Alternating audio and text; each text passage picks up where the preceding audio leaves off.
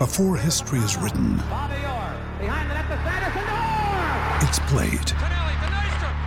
Before it's frozen in time, it's fought one shift at a time.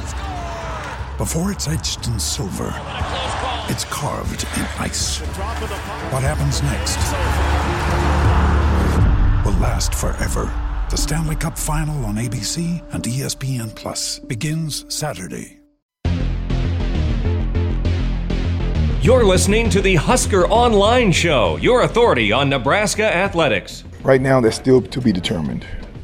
We're still determining that and, juggling some things around our heads as it relates to the whole group and what that looks like for Bryce.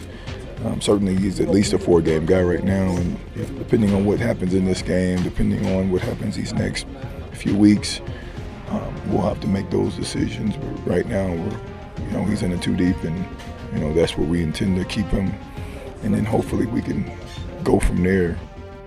Final segment here of the Husker Online Show. Sean Callahan, Nate Klaus. That was offensive line coach Greg Austin addressing maybe the potential status of Bryce Benhart playing as a true freshman. And Nate, I think there are a lot of guys in that boat outside of Wan'Dale Robinson. When you look at true freshmen, maybe Ramir Johnson, who else do you think is for sure going to play more than 4 games?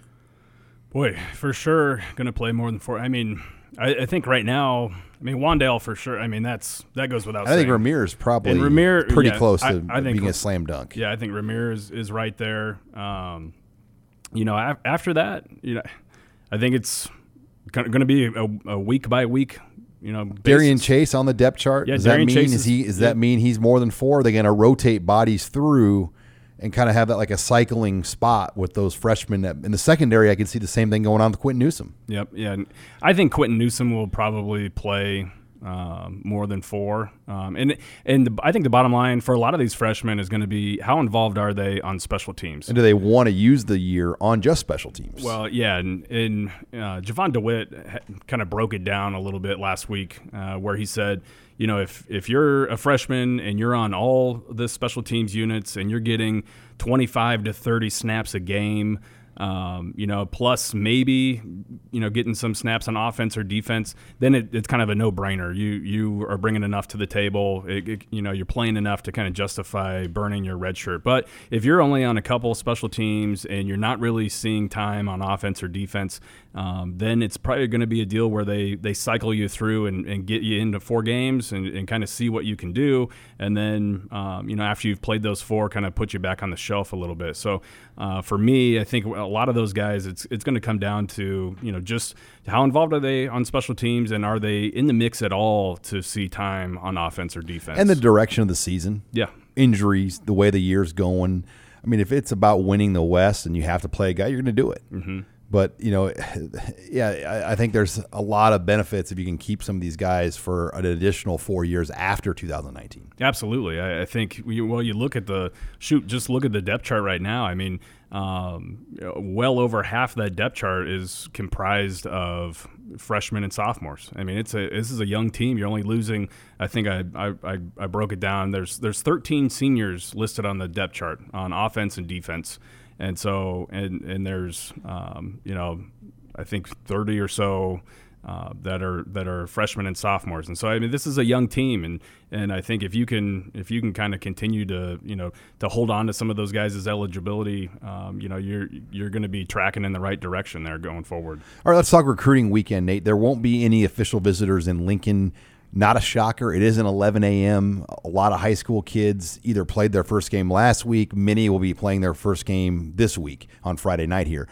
What is your thoughts on the weekend? I know about 30 unofficial visitors are expected to be in Lincoln. Yeah, I still think it's going to be a pretty good group of unofficial visitors, and you're going to get, you look at the commitment list, and there's a number of guys within the 500-mile radius that are on that list, and those commits are going to be able to make it in for the game.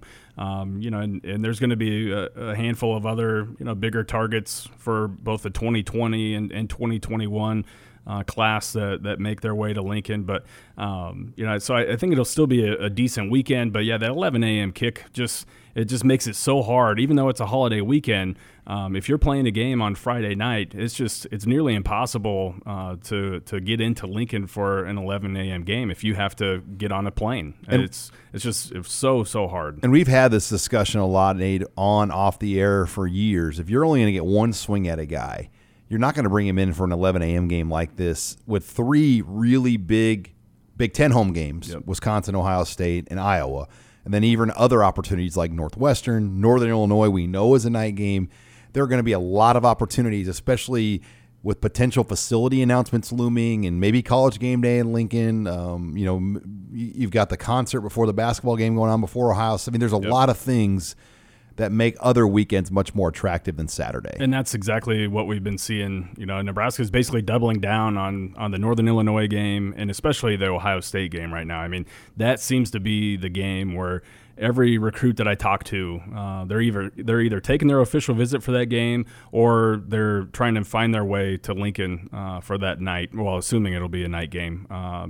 Nebraska is hoping it'll be a night game with the way that that recruiting weekend is going to be shaping up. But it kind of stinks that they're unable to get guys in for their home opener. But at the same time, there's going to be better opportunities to impress guys and their families at some games later on in the season. Now, you'll be watching high school football closely here over the weekend. You'll get a chance to see on Thursday this week a lot of guys play.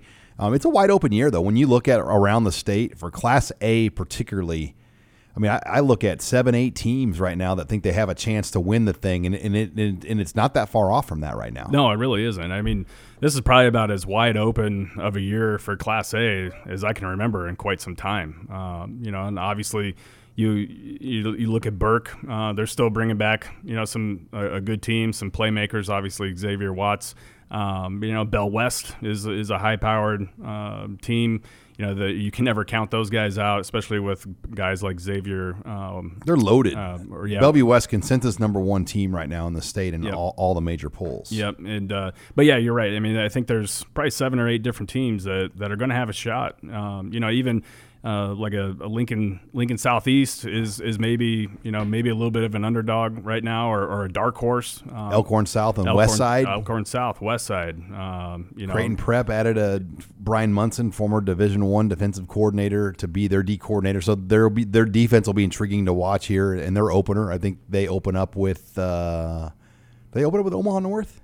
I think they might, yeah. So, I mean, there's some intriguing things to watch across the state with Class A. Now, Class B, I mean, it seems like Scud in the field right now. Yeah. I mean, they're in this new structure of Class B. Scud is just set up to win this thing more often than not, just because all of the suburban Omaha teams are now in Class A, other than Omaha Scud. Yeah, and then you had, of course, you lose some Class B stalwarts like a Garrett Snodgrass and at York, and Garrett Nelson out at Scottsbluff will be good still. But they will still be good. McCook will be good still this year. Yep. So I mean, those are 2 contenders in Class B outside of Scott. But yeah, it's going to be hard to beat the Skyhawks this year. So.